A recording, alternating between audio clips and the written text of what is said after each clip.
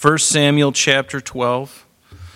Last week we looked at chapter 11, and if you remember, it was chapter 11 was really Saul, who was Israel's first king. This was really his best and last great moment of his ministry, of his time being king. You'll recall that Nahash the Ammonite, the Ammonites were to the east of the Jordan River, and they came against a small town right on the west side, or the east side of the Jordan River, called Jabesh Gilead, which belongs to the tribe of Gad. And the Ammonites came against them and threatened to take out their eyes and stuff, basically to destroy them. And they gave them, the Ammonites gave them ample time to figure out an army to come and fight with them. They believed that there was nothing that Israel could do because they were so disjointed at that time. So the Ammonites kind of had it in their mind that this was going to be an easy battle for them. But the men of Jabesh Gilead, who you remember, we looked at the history of Benjamin, the tribe of Benjamin, and the people of Jabesh Gilead and what really bound them together.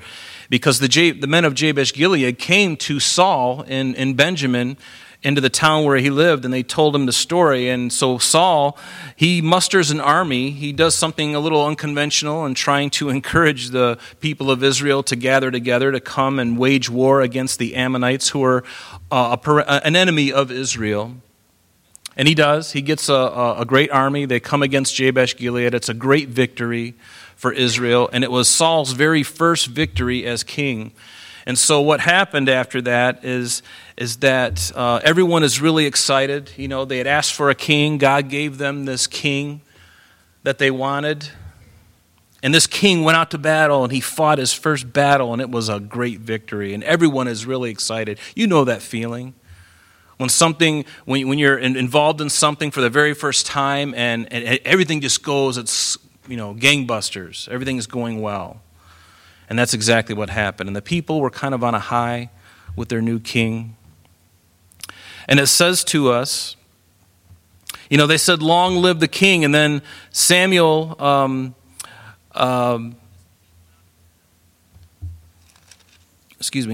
Samuel said to the people, "Come and let's go up to Gilgal and renew the kingdom there." So all the people went to Gilgal, and there they made Saul king before the Lord in Gilgal. And they made sacrifices of peace offerings and before the Lord. And Saul and all the men rejoiced greatly. They rejoiced greatly. And I think it's interesting, out of all the kings of Israel, Saul, this very first king of Israel, he seems to have like three different events for his inauguration, if you will. You remember that Samuel met Saul in his own hometown of Ramah, and Samuel anointed Saul with oil privately. It was very private between him and Saul. And then later on, we find in the 10th chapter of this book that finally he's proclaimed king publicly. And they did it through by lot, just to make sure and to prove to the people that God was in this process. They did that at Mizpah, but this was a very public pronouncement of Saul being king. And then finally, we see after this first victory, they decide to go to Gilgal and have another coronation ceremony because they're so excited about their new king, which you can't blame them. And so Saul is now coronated, in a sense, a third time publicly. So let's read, for the sake of context, let's read chapter 12, and then we'll get into it. Notice, it says, "Now Samuel said to all Israel, 'Indeed, I have heeded your voice and all that you said to me, and have made a king over you. And now here is your king walking before you. And I'm an old and gray-headed. And look, my sons are with you. I have walked before you from my childhood to this day. Here I am. Witness before me, the Lord. Witness against me before the Lord and before His anointed. Whose ox have I taken, or whose donkey have I taken, or whom have I cheated? Whom have I oppressed, or from whose hand have I received any bribe with which to blind my eyes? I will restore it to you.' And they said, 'You have not cheated us or oppressed us, nor have you taken anything from any man's hand.' And then he said to them, 'The Lord is witness against you, and His anointed is witness this day, that you have not found anything in my hand.' And they answered, 'He is witness.' Then Samuel said to the people, "It is the Lord who raised up Moses and Aaron, and who brought your fathers up from the land of Egypt. Now, therefore, stand still, that I may reason with you before the Lord concerning all the righteous acts of the Lord which he did to you and your fathers. When Jacob had gone into Egypt and your fathers cried out to the Lord, then the Lord sent Moses and Aaron, who brought your fathers out of Egypt and made them dwell in this place. And when they forgot the Lord their God, he sold them into the hand of Sisera, commander of the army of Hazor, into the hands of the Philistines, and into the hand of the king of Moab, and they fought against them. Then they cried out to the Lord and said, "We have sinned because we have forsaken the Lord and served the Baals and Ashtoreths. But now deliver us from the hand of our enemies, and we will serve you." And the Lord sent Jerubbaal, Bedan, Jephthah, and Samuel, and delivered you out of the hand of your enemies on every side, and you dwelt in safety. And when you saw that Nahash, king of the Ammonites, came against you, you said to me, "No, but a king shall reign over us when the Lord your God was your king." Now therefore, here is the king whom you have chosen and whom you have desired. And take note, the Lord has set a king over you. If you fear the Lord and serve him and obey his voice and do not rebel against the commandments of the Lord, then both you and the king who reigns over you will continue following the Lord your God. However, if you do not obey the voice of the Lord, but rebel against the commandment of the Lord, then the hand of the Lord will be against you as it was against your fathers. Now therefore, stand and see this great thing which the Lord will do before your eyes. Is today not the wheat harvest? I will call to the Lord, and he will send thunder and rain, that you may perceive and see that your wickedness is great, which you have done in the sight of the Lord, in asking a king for yourselves. And so Samuel called to the Lord, and the Lord sent thunder and rain that day. And all the people greatly feared the Lord and Samuel. And all the people said to Samuel, "Pray for your servants to the Lord your God, that we may not die. For we have added to all our sins the evil of asking a king for ourselves." So then Samuel said to the people, "Do not fear. You have done all this wickedness. Yet do not turn aside from following the Lord, but serve the Lord with all your heart. And do not turn aside, for then you would go after empty things which cannot profit or deliver, for they are nothing. For the Lord will not forsake his people for his great name's sake, because it has pleased the Lord to make you his people. Moreover, as for me, far be it from me that I should sin against the Lord in ceasing to pray for you, but I will teach you the good way and the right way. Only fear the Lord and serve him in truth with all your heart, for consider what great things he has done for you. But if you still do wickedly, you shall be swept away, both you and your king." Both you and your king. You know, transition, if I could label this passage tonight, it would be Saul's coronation and Samuel's swan song. Samuel's swan song. And transitions, as we see tonight, are very rarely smooth and easy. And we're going to see that there are times in the Scripture where we see this kind of thing happening, the passing of the baton, if you will. We saw it with Moses to Joshua. We saw it with Elijah to Elisha. And certainly tonight we're seeing it from Samuel going to Saul. And these transitions, or the succession of ministry, is important. They're very important things. They often come to a halt when there is no vision or direction, when there isn't a smooth succession, like we see in the Scripture sometimes.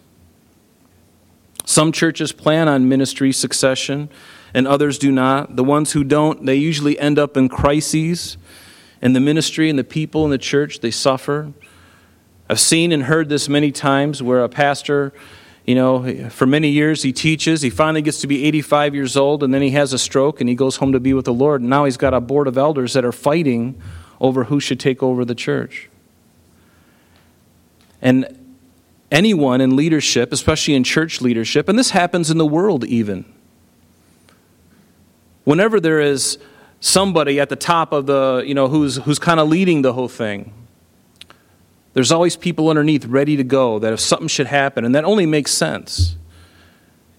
In fact, you may be doing several jobs at your workplace because if somebody calls in sick or gets fired, you're the next one in line to take up that slack. And so the same thing happens in ministry too. And it's important that we're always raising up the people around us. It's always good for those in leadership to be looking out and encouraging others to get involved, because the church is not about the leaders in the church. It's about Jesus. And to make that go smooth, we have to think. And we have to keep things going. And we have to make sure that we're not getting stuck on ourselves, but we got to reach out and we got to include others and identify others whom the Lord seems to have his hand on and encourage them. And that's what happened to me. That's why the transition from Pastor Jeff to myself went so well. But that isn't usually the case. But we need to be thinking about that. And even though Saul was king, Samuel, we're going to see, was really more of the spiritual leader, where Saul was really the military commander. And so Samuel was sort of like a father to Saul in a sense.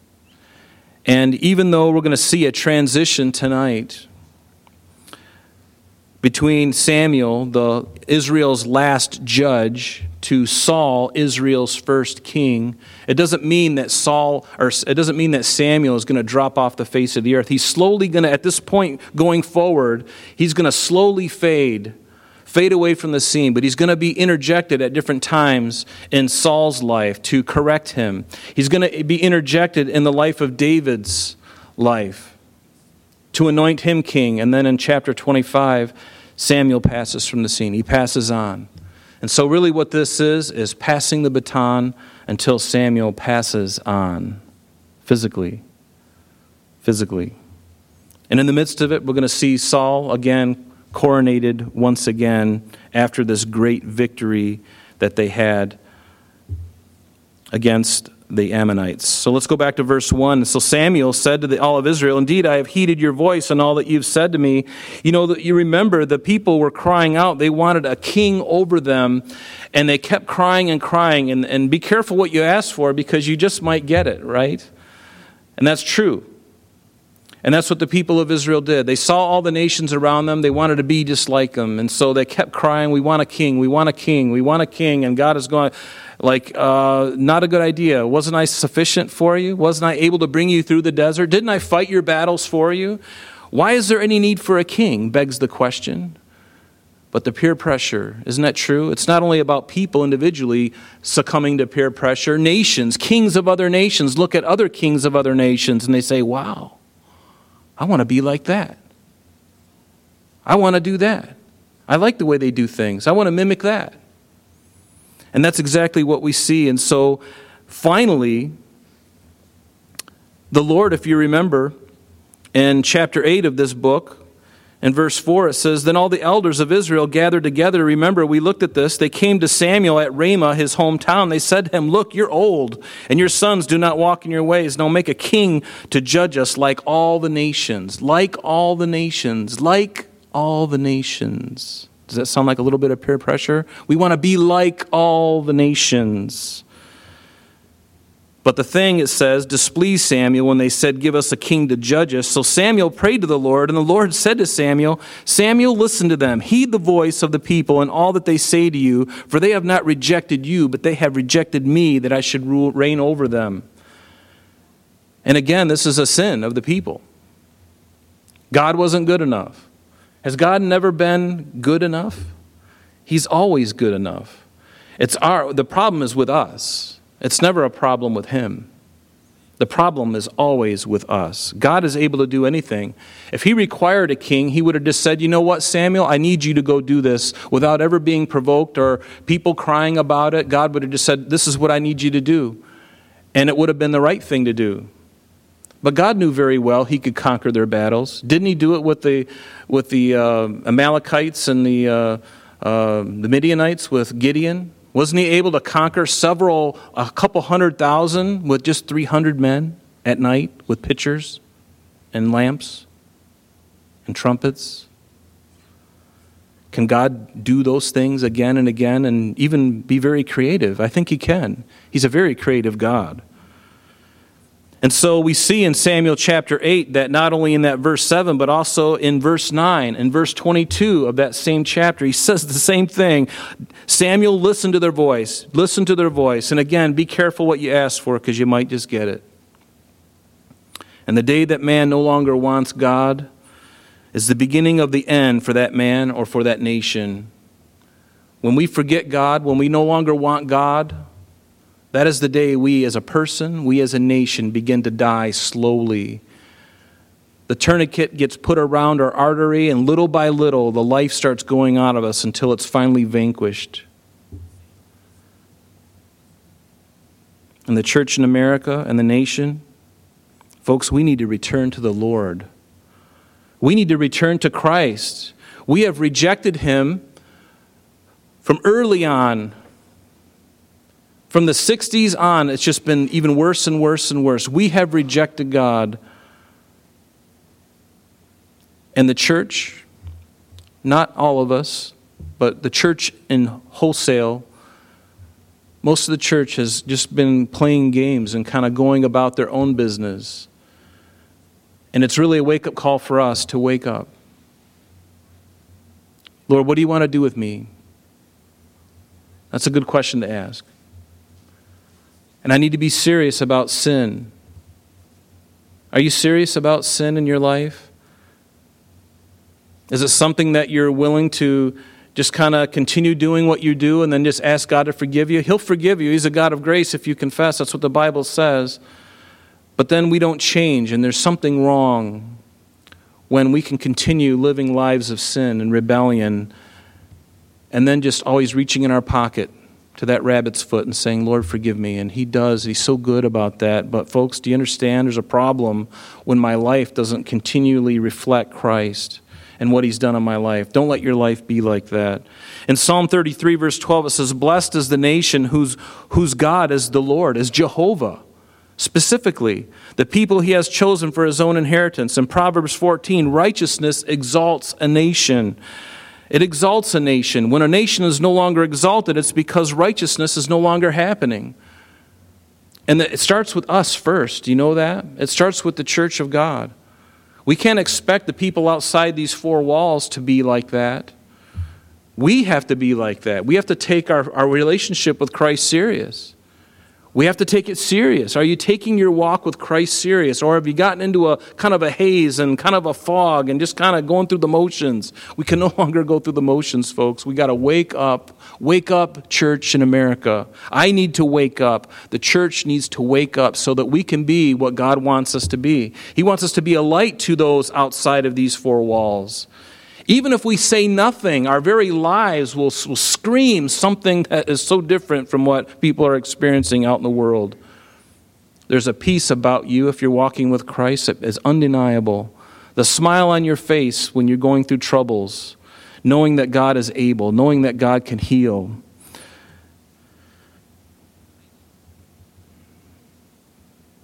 Back in our text, verse 2, it says that, and now Samuel says, here is your king walking before you, and I'm old and gray-headed, and look, my sons are with you. They've walked before you from my childhood. And here is, in a sense, this passing of the baton. And you remember that Samuel's sons, Joel and Abijah, they were not good men. I don't know what happened. And maybe it wasn't Samuel's fault, because we can't be held responsible to too much with another person, another child of ours. You teach them in the way they should go, but they have to make the decision to follow. They can't ride into heaven on the coattails of their parents. We can't control them. They've got to come to that relationship with Christ one-on-one. We can't make them do it. They've got to do it on their own volition. But Samuel's sons, Joel and Abijah, they were not good men. They perverted justice, it tells us. They took bribes, just like Eli's sons, whom Samuel grew up with. Remember when he was in Shiloh at the tabernacle, the Eli's sons, Hophni and Phinehas, were not only taking bribes and doing injustice, they were also sleeping with the women before the gate. And Samuel knew that his sons weren't called to continue in the ministry, and the people knew it too, and how heartbreaking it was. And notice what he said, I've walked before you from my childhood. What a privilege for Samuel to serve the Lord all of his life, from a child up until he's a gray-haired old man. Think of that. I didn't come to serve the Lord until I was 26, 25, 26 years old. That was when I got saved and everything changed. Then I started serving the Lord and realized what a joy it was. But think of being a young man, a very young man, 7, 8, 9 years old, and now in the temple as he was. And there's nothing greater. And Samuel was a Levite. That was what he was supposed to do. And there's nothing greater than serving Jesus Christ. There's no greater vocation. Are you serving the Lord? Are you serving the Lord regardless of where you're working 9 to 5 every day? Did you know that you can serve the Lord while you're working 9 to 5? You may not be able to outrightly start preaching to somebody, but there's breaks. You've got a break. You've got a lunch break. You can send in an email after hours to a co-worker who's struggling after hours. You got to be careful about that. You do what you got to do for your employer, but there's ways that you can minister to people. I remember when 9/11 happened, and I was working at Xerox at the time, and I remember that Tuesday morning because after everything fell down in the two towers, everybody was freaking out. I remember that. And I went back into my cubicle, and I just sat there, and everybody in my group knew I was a Christian. And I sat there with my head on my desk just weeping. And I lift my head up, and I found a line of people outside my cubicle. They knew I was a Christian. They said, "What does the Bible have to say about this? What is this? What's going on?" And it was a great opportunity, again, to minister. Notice I didn't initiate it. They initiated it. But see, begin to think like that your job no longer has to be a drag, but your job can be a mission field. You have to be careful, but it can be a mission field. And what a blessing for Israel to have Samuel for all that time. But as so often the case, when a man of good character who has kept them accountable to God and has lived the example before them, once he has passed from the scene, the people go about their business. They stop following the father of their faith in a sense. Lowercase f, understand? There's an old phrase that when the cat is away, the mice will play. And for some reason, when we don't have accountability, that's usually the most dangerous time for us. And that's exactly what happened to the children of Israel. Do you recall what happened? And this is a real indictment on the children of Israel. At this verse here in what verse are we in? Verse 2. Write this scripture reference: Judges chapter 2, verses 7 through 11. I would encourage you to read this verse often and let it challenge you about your kids and your grandkids and the kind of life that you live and what kind of heritage you leave behind.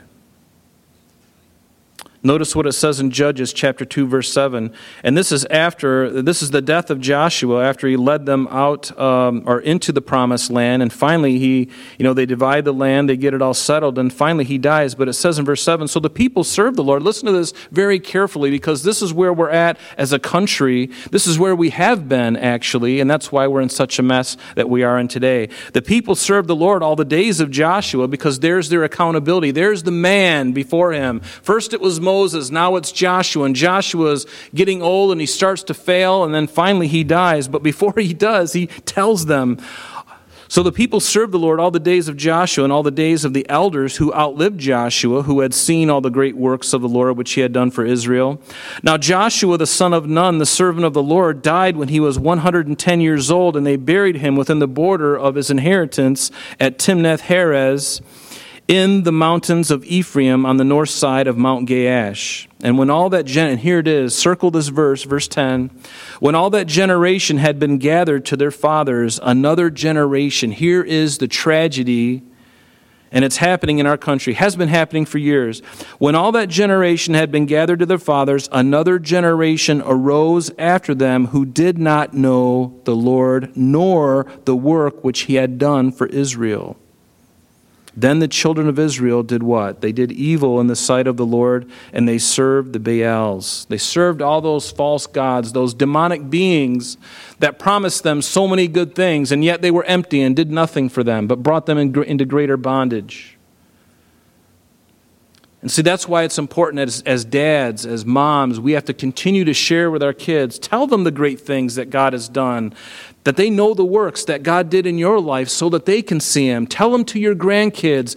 Even if you only spend 10 minutes, 15 minutes, 20 minutes, a half hour if they're willing, spend that time with them in the Word as often as you can. As often as you can, telling them the things that God did for you, because then there's life in it. It's not just about, David and Goliath in the Bible. It's about, this is what God did for your mother and I when we were going through our marriage. When we first got engaged and we didn't have any money and God provided a job and He did this and a miracle happened and, God dropped $1 million out of the sky and that's why I have this new jet ski. Whatever it is,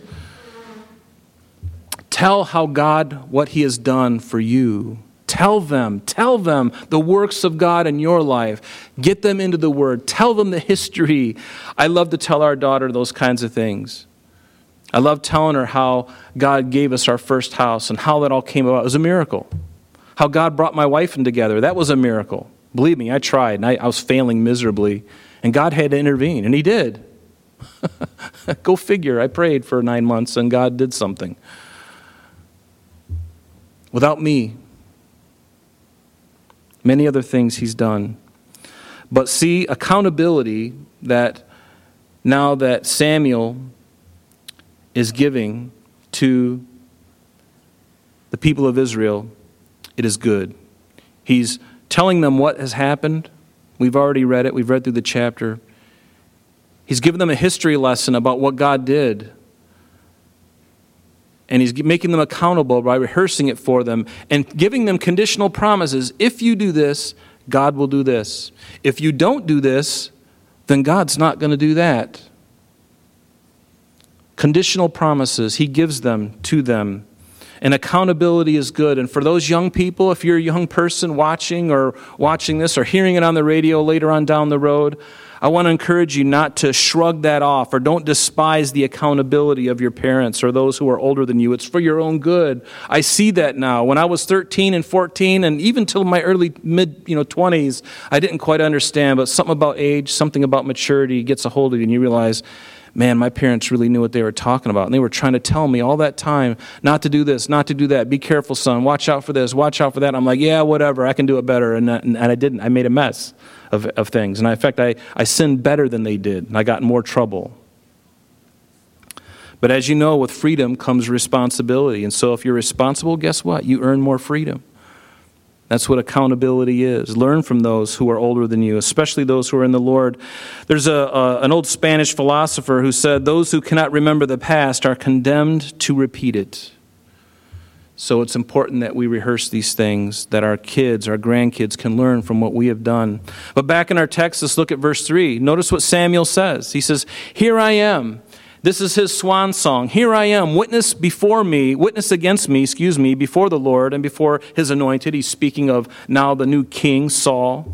And he says, and here's his question to everyone, the whole nation. Whose ox have I taken, or whose donkey have I taken? Whom have I cheated? Whom have I oppressed? From whose hand have I received any bribe with which to blind my eyes? If I have, I will restore it to you. And notice what he said at the very first of that part of that verse. Here I am. Underline that verse. And I want you to put a little scripture reference next to it. Underline here I am and then put in 1 Samuel 3, verses 1 through 5. Just put in 3, or colon 1 through 5. You'll see why, because I'm going to share it with you right now.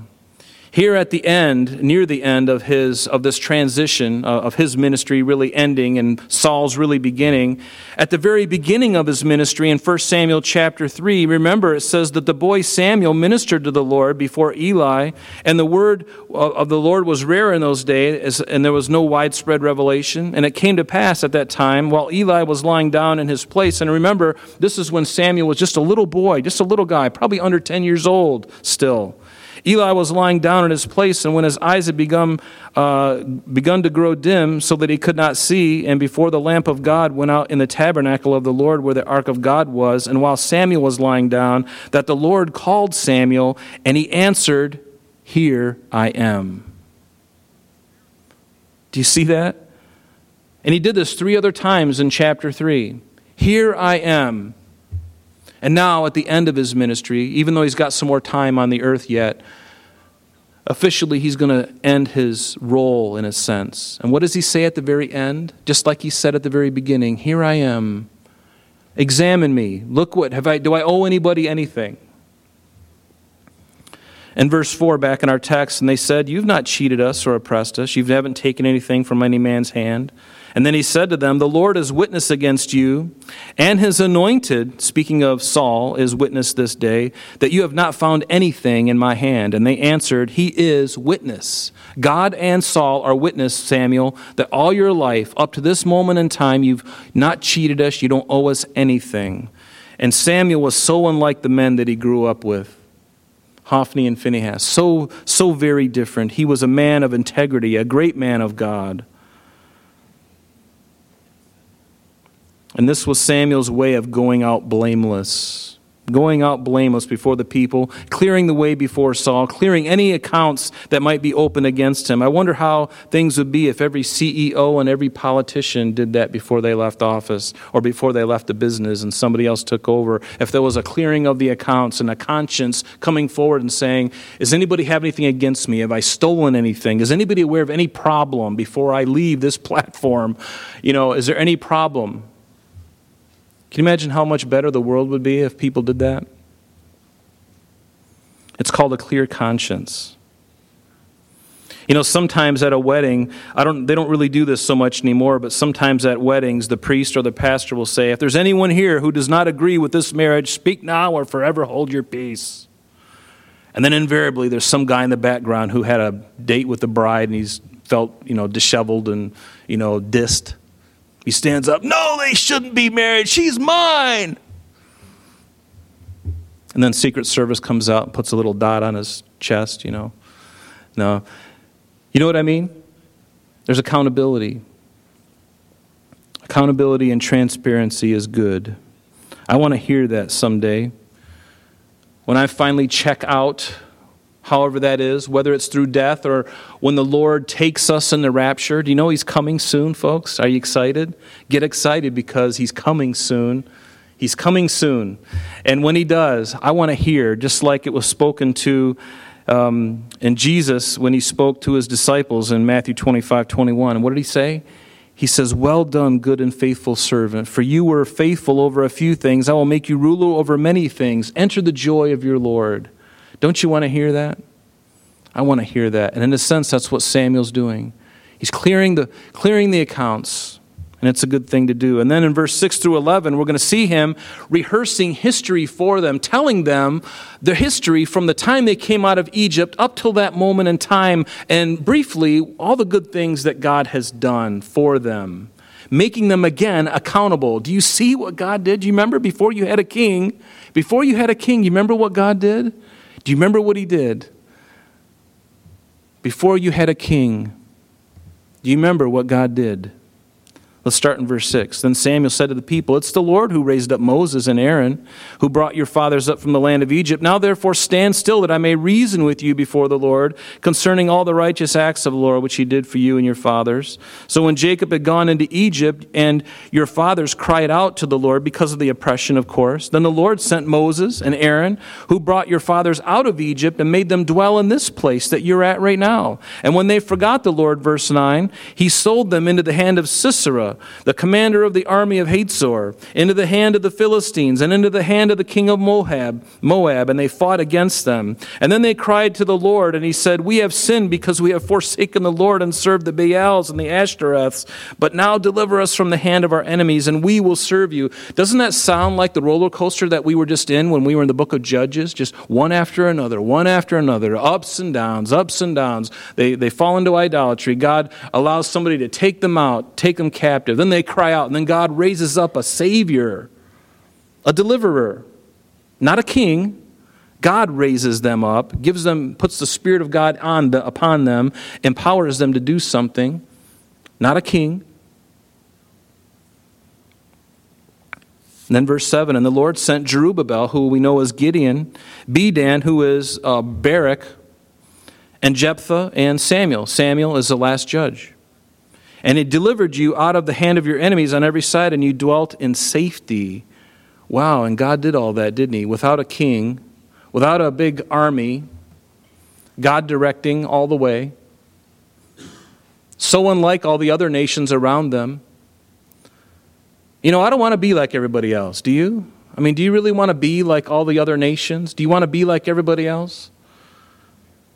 One of the things I think is so interesting about the body of Christ is we have the greatest thing that unifies us, and that's the Lord himself. He unifies us in spite of our racial differences, in spite of our backgrounds, in spite of our anything. It's like Baskin-Robbins in here tonight. We got 55 varieties of everybody in here. We got people from Asia. We got people from Europe. We got people from, you name it. I'm looking around the room, and each of you have a story, and we've all come from different places, and yet we can love each other in here. We can really love each other, and we have for years. I've known most of you for many, many years. And here we are together, unified under one banner, Jesus Christ. How powerful is that? The world can't even do that. Do you understand that? If this was a workforce, people would be fighting and gossiping and talking about each other, going out to drinks, and did you hear about so-and-so? I can't believe that she said that, and he did what?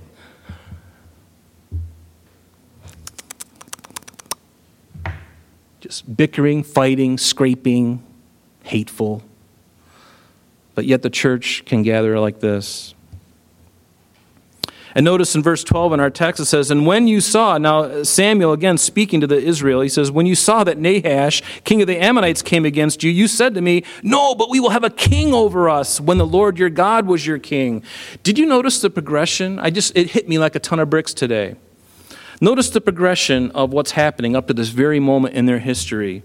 God being their provider, their sustainer, their deliverer through the wilderness. No king, right? No king. And then all of a sudden, during the time of the judges, God raises up these individuals whom the Spirit of God comes upon to help deliver them from their problems, their enemies. And now, finally, they have a king. Do you see the progression? First, there's just the Lord. Now there's judges. Now there's a king. Do you see how that works? Slowly, the people's eyes are getting off the Lord and rather on a man. And it's always dangerous when we get our eyes on a man. And I say that right now because, many people, and again, whether you're Republican or Democrat, we shouldn't be having our eyes on, and the Lord convicted me of this, we shouldn't have our eyes on Joe Biden or Donald Trump or anybody else. God is the one who's in control. He's the one we need to seek. And we need to do what we should do and pray for those who are in authority over us, right? Peaceably, live peaceably and do the right thing. Amen?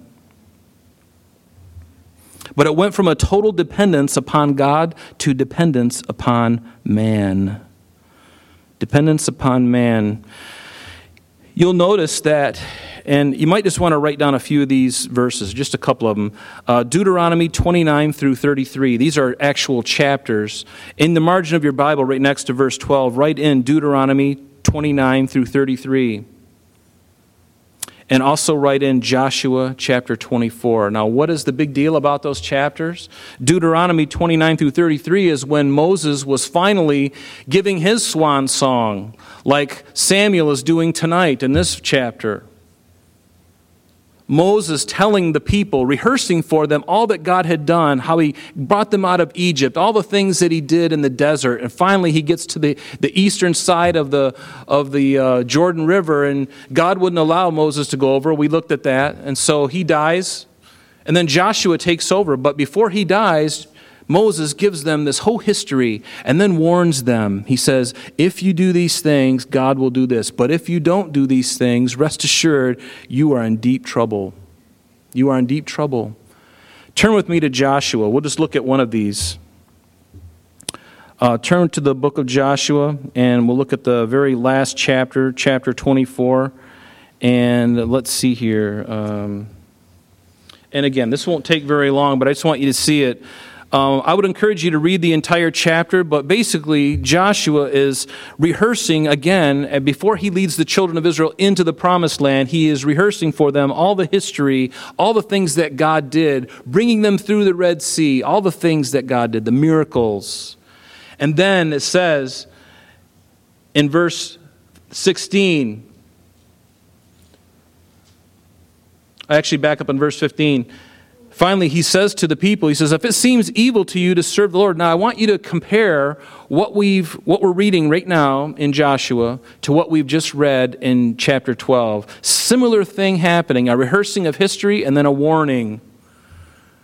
So he tells them back in Joshua 24, verse 15, and if it seems evil to you to serve the Lord, choose for yourselves this day whom you will serve, whether the gods which your fathers served that were on the other side of the river, or the gods of the Amorites in whose land you dwell. But as for me and my house, we will serve the Lord. And so the people answered and said, far be it from us that we should forsake the Lord to serve other gods, for the Lord our God is he who brought us up and our fathers up out of the land of Egypt, from the house of bondage, who did those great signs in our sight and preserved us all the way that we went and among all the people through whom we passed. And the Lord drove out from before us all the people, including the Amorites who dwelt in the land. We also will serve the Lord, for he is our God. And that's after Joshua rehearsed for them all the great things. And they're just basically saying, yeah, we agree with all that. And then it says in verse 19, but Joshua said to the people, you cannot serve the Lord.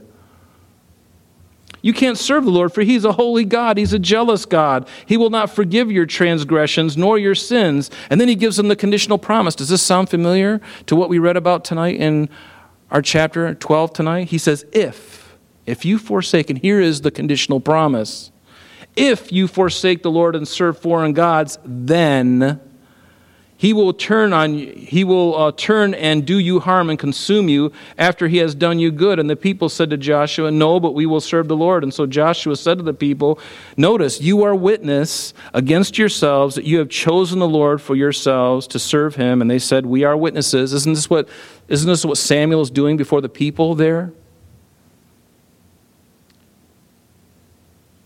Making them witnesses. Saul, you're witness to this as well. Has anybody taken a bribe from my hand? Here I am. Let's clear the accounts. Anybody got any problem with me? Right? Joshua's doing the very same thing. He's rehearsing for them the great things of God and then telling them, you better be careful, folks. Better be careful. Notice what he goes on and he says, and they said, we are witnesses. Now therefore, he said, put away the foreign gods which are among you and incline your heart to the Lord God of Israel. And the people said to Joshua, the Lord our God we will serve, and his voice we will obey. So Joshua made a covenant with the people that day and made for them a statute and an ordinance in Shechem. And then Joshua wrote these words in the book of the law. And he took a large stone and he set it up there under the oak that was by the sanctuary of the Lord. And Joshua said to all the people, here it is. Behold, this stone shall be a witness to us, for it has heard all the words of the Lord which he spoke to us. It shall therefore be a witness to you, lest you deny your God. So Joshua let the people depart, each to his own inheritance. So he's warning them. And that's exactly what we see here. Let's go back into our text tonight in verse 13. So he says, now therefore, here is the king whom you've chosen and whom you have desired. And take note. And even though God had picked Saul, the Lord knew the heart of the people. He knew exactly what they were looking for. They were looking for someone tall, dark, and handsome. Ladies, you're probably going, wow, that sounds like a really good thing. Tall, dark, and handsome. Things haven't changed, by the way. The people were looking for a leader. And in their mind, they're thinking somebody tall and good looking. Who cares if the guy can't speak? Just read the teleprompter and shut up. Right? Tall and handsome. That's what Saul was. It was all about the outward appearance with them. It was a shallow desire. Again, be careful what you ask for. You might just get it. Notice what in Psalm 106, you might want to put this off to the margin of your Bible. Psalm 106, verse 12 through 15. Psalm 106, verse 12 through 15. Let me read it to you. It says, then believed they his words, and they sang his praise. And he's speaking about Israel. David is rehearsing, the psalmist is rehearsing the history of Israel in the desert. But they soon forgat his works, and they waited not for his counsel, but lusted exceedingly in the wilderness, and tempted God in the desert. And notice, verse 15, here is the thing. And he gave them their request, but he sent leanness to their soul. Be careful what you ask for, you might just get it. He gave them their request, but sent leanness to their soul. Remember the quail? We're tired of this manna. Just give us some meat, for heaven's sakes. And they kept complaining. And God, you want meat? Okay. You're going to, believe me, you're going to get meat. You're going to see meat, and it's going to come at you 100 miles an hour. And all the birds start sweeping in. They ate so much in their lust, they got sick. Some of them perished because of their lust.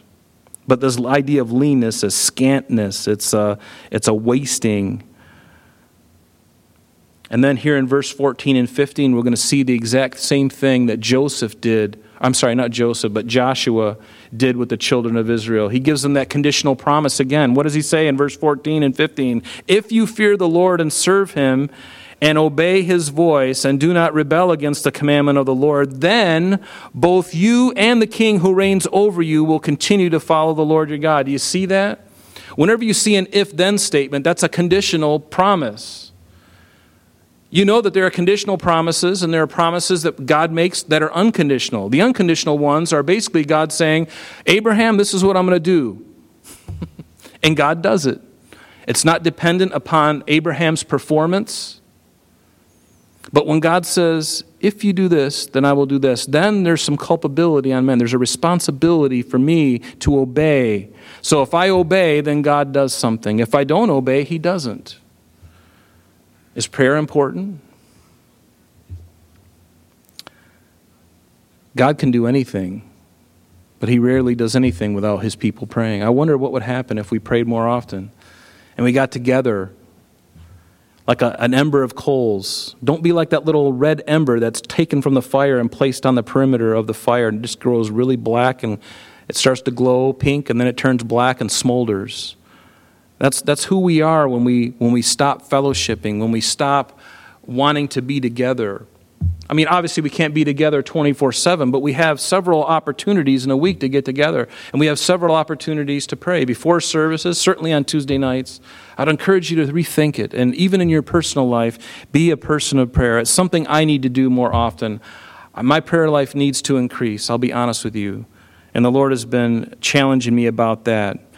But notice, fear the Lord, serve him, obey his voice, do not rebel against the commandments. Then both you and the king who reigns over you will continue to follow the Lord. Notice that it wasn't if you fear and serve and obey King Saul. It was if you fear the Lord and serve him and obey God's voice. See the difference? Even though he's your king, folks, you need to be following me. And if you do those things, then everything's going to be just fine. But if you get your eyes off of me and on your king, you're going to be in trouble really quickly. Notice in verse 15, however, if you do not obey the voice of the Lord, but rebel against the commandment of the Lord, then the hand of the Lord will be against you as it was against your fathers. This is exactly what happened in the generation that perished in the wilderness because of their unbelief. Psalm 95 in verse 7 begins, it says, for he is our God and we are the people of his pasture, the sheep of his hand. And notice, today, if you will hear his voice, do not harden your heart as in the rebellion, as in the day of trial in the wilderness when your fathers tested me. They tried me, though they saw my work. For 40 years, God says, I was grieved with that generation, and I said, it is a people who go astray in their hearts, and they do not know my ways, so I swore in my wrath, they shall not enter my rest. It was because of unbelief. Unbelief. And we can all be guilty of unbelief.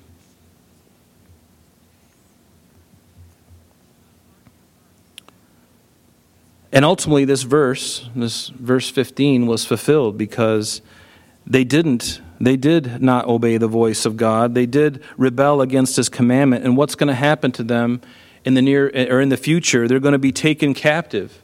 The northern 10 tribes by Assyria and the southern 2 tribes by Babylon. They're all going to be taken captive.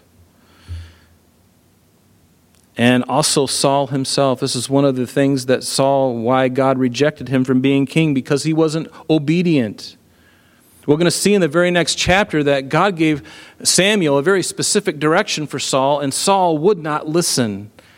He acted in haste to take things into his own hands when he should have waited. And we're going to see later on when God says, I want you to wipe out the Amalekites. I want you to wipe them all out. Men, women, children, the king, everybody, everything. Do you understand, Saul? Yes. And what does he do? He doesn't wipe out. He takes all the fatted calves and the sheep, and he keeps the king alive. And Samuel comes up and says, what's this I hear bleating of the sheep in the background? Where'd that all come from, Saul? Oh, the people made me do it. That sound familiar in the garden? The serpent made me do it. Adam, the wife, made me do it. The blame game. Saul had the same problem. It was because of his disobedience that God rejected him. Rejected him. In verse 16, back in our text, so now therefore stand and see this great thing which the Lord will do before your eyes. Is not today the wheat harvest? I will call to the Lord, and he will send thunder and rain, that you may perceive and see that your wickedness is great, which you have done in the sight of the Lord, and asking for a king for yourselves. It was very unusual at this time during the wheat harvest for it to rain, because this is around mid-May, mid-June area, and it was a drier season. And so when this was happening, it was a notable miracle to them, because it just doesn't happen that way in the Middle East. There are seasons for rainy seasons, and this wasn't one of them. And I thought to myself how awkward this must have been, because Saul is right there as Samuel's telling the nation about this, about their wickedness being great, which they've done in the sight of the Lord, and asking for a king.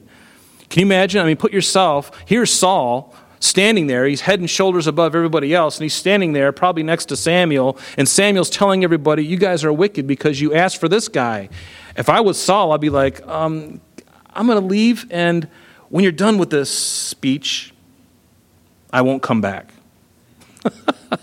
Think of it. It's really awkward for him to be standing there hearing this, going, I don't think I want this job. It was a great exhortation for them, because their tendency was for mischief. Even Moses, he says in Deuteronomy 31, verse 29, for I know, before he died, he told the children of Israel, for I know that after my death you will become utterly corrupt, and you'll turn aside from the way which I have commanded you, and evil will befall you in the latter days, because you will do evil in the sight of the Lord to provoke him to anger through the work of your hands. So he's making them accountable. Verse 18, it says, so Samuel called the Lord, and the Lord sent thunder and rain that day, and all the people greatly feared the Lord and Samuel. They feared the Lord.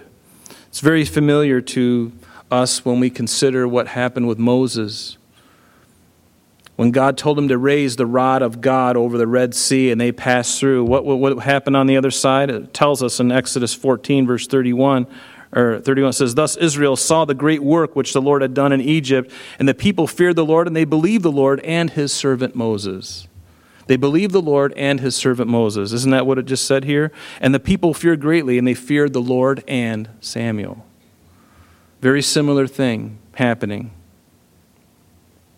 Verse 19, and all the people said to Samuel, pray for your servants to the Lord your God that we might not die. And this is one of the great things that a priest does. He intercedes. That's what a priest does. He intercedes for the people. Whether it's on the account of some kind of sacrifice or whether it's on the account of a prayer, offering it for the people. Interposing, if you will. And then Samuel said to the people, verse 20, do not fear. I don't know, I love this verse. It's very, I shouldn't love it. I mean, it's just a weird thing about me, I guess. Samuel said to the people, do not fear, you have done all this wickedness. I think I'm going to fear because I have. You've done this wickedness, but notice the hope in it. Yet, do not turn aside from following the Lord, but serve the Lord with all your heart. I mean, how much accountability can there be here? Before he finally hands off the baton to Saul, he's saying, you guys got to be careful. History has shown over and over again. We've got it right here in front of us. I read some of it to you in Deuteronomy and Joshua. Hearts really haven't changed that much.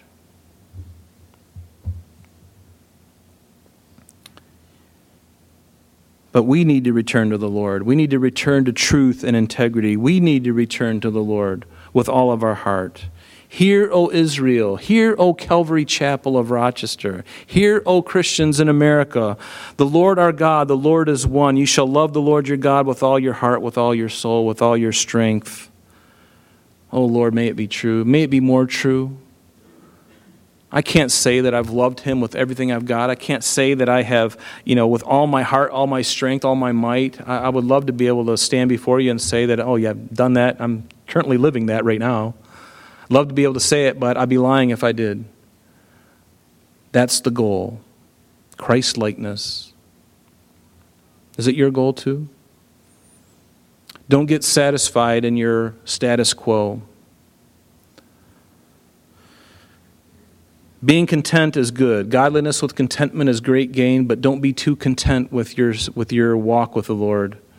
Always be reaching forward to for that prize of the high calling of God in Christ Jesus. Don't be content in just being where you're at. Reach forward, folks. Reach for it. Don't just, whenever you feel yourself just kind of in a blasé kind of attitude, reach forward.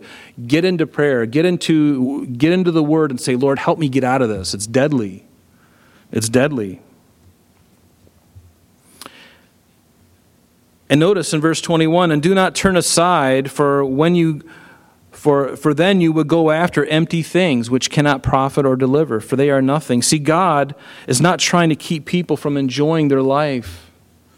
He's not trying to keep you from having fun and enjoying life. Quite the opposite. The fun that I thought I was having before I came to Christ had a really hefty price tag on it, right? Isn't it true? The wages of sin is death.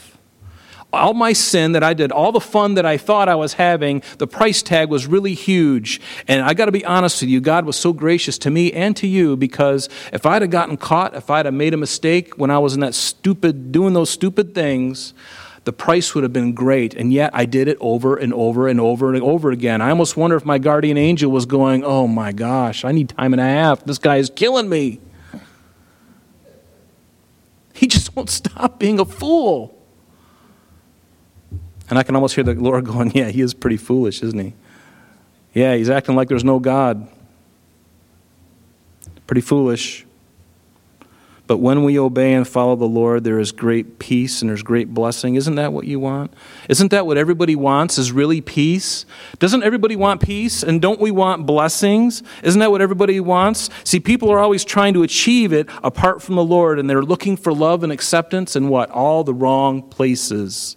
There's our problem. We stop looking at God and we want to fulfill that apart from God. And whenever you do that, you will find heartache. You will find pain. You'll find regret. But when you find your fulfillment in Christ alone, we sing the song, in Christ alone my hope is found. He is my light, my strength, my song. I dare not trust the sweetest frame, but wholly lean on Jesus' name. Different psalm, but same idea. For the Lord, back in our text, verse 22, for the Lord will not forsake his people for his great name's sake, because it has pleased the Lord to make you his people. I love that.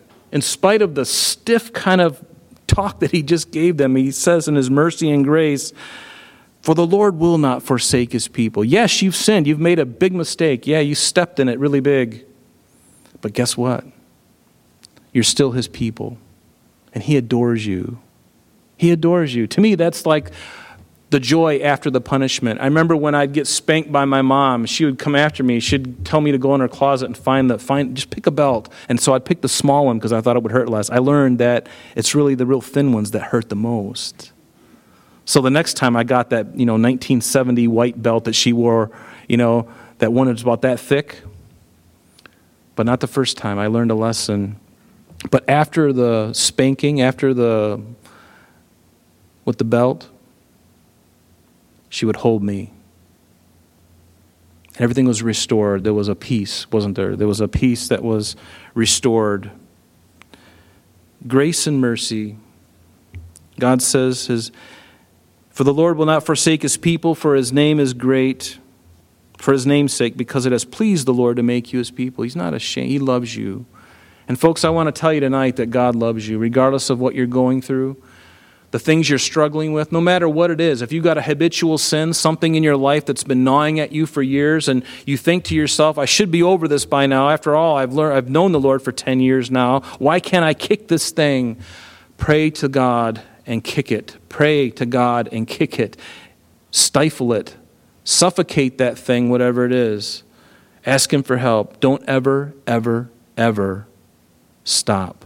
In fact, repeat after me. Don't ever stop. Ready? Don't ever stop.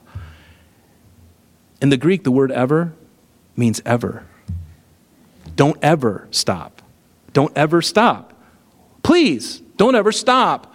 Confess and come to the Lord and continue confessing and coming to the Lord and get the victory. Let Jesus give you the victory. He's already won it on the cross. Fight the good fight. Resist the flesh. The devil will flee from you, but it's not going to go away, but it'll be less hard the next time because you've given the Lord over into your life. Give him your heart.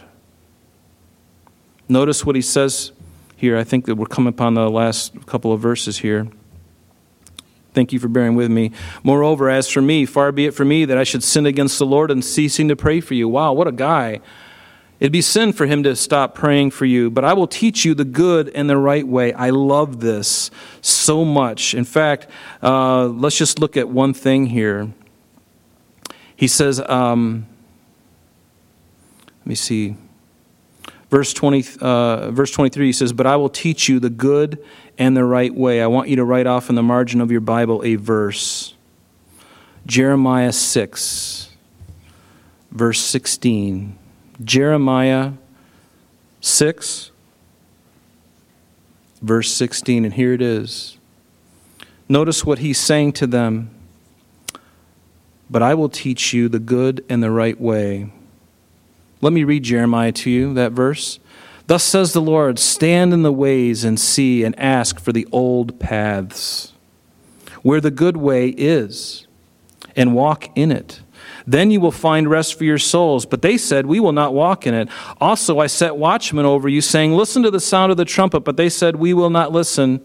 Therefore hear, you nations, and know, O congregation, what is among them. Hear, O earth, behold, I will certainly bring calamity on this people, the fruit of their thoughts, because they have not heeded my words, nor my law, but rather rejected it. So ask for the old paths, where the good way is, and walk in it. Believe me, there's nothing new under the sun. I would encourage you to be careful, folks, about YouTube and all these other things. There is so much junk on YouTube, spiritual junk as well as all the other riffraff, but there's a lot of spiritual junk too, and you got to be careful. I know this because recently I fell into a thing where and the Lord got me out of it very quickly. It's very easy to get caught up in something. You have to be really careful. Be very careful. Please be careful. Don't just follow it because somebody says it's a good video they sent to you. You gotta listen to it based on what you know of the Word of God. There's so much trickery. There's so much nonsense out there. In fact, it would be better if you didn't listen to it at all. And believe me, over the last week and a half, I've learned a great lesson. A great lesson, and I won't forget it. It brought me to my knees, literally in tears, of how easy it was for me to be deceived by something. Just one little piece of information that seemed right, and it seemed so right on, and it turned out to be completely false. And I wept like a child when I found out about it. I'm like, Lord, I am such a fool. Why did I listen to it? Be very careful, saints. Seriously. You're better off not watching.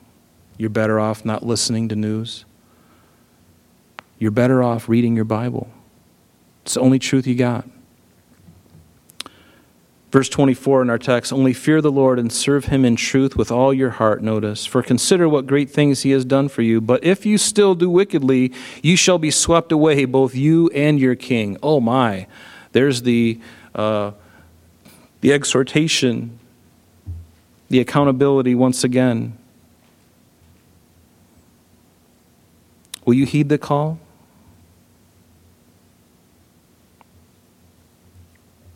Let's not do wickedly like the children of Israel. Will you heed the call? I want to heed the call.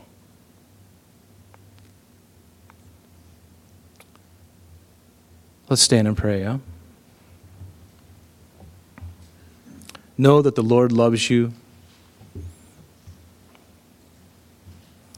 He is so aware of everything. He knows exactly what he's doing. He's got everything under control. Everything may appear crazy to us.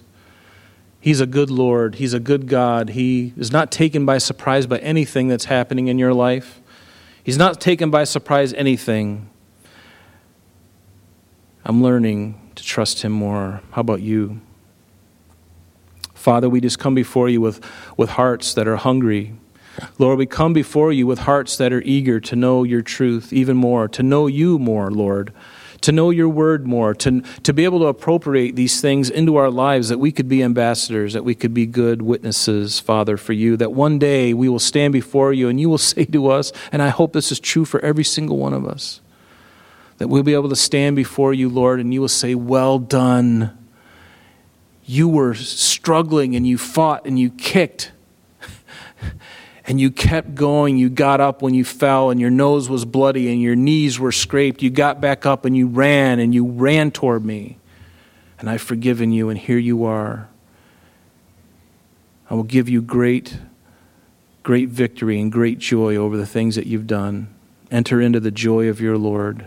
You've been faithful with a little. I'm going to give you a lot. Lord, may that be true of each of us. In Jesus' name, amen.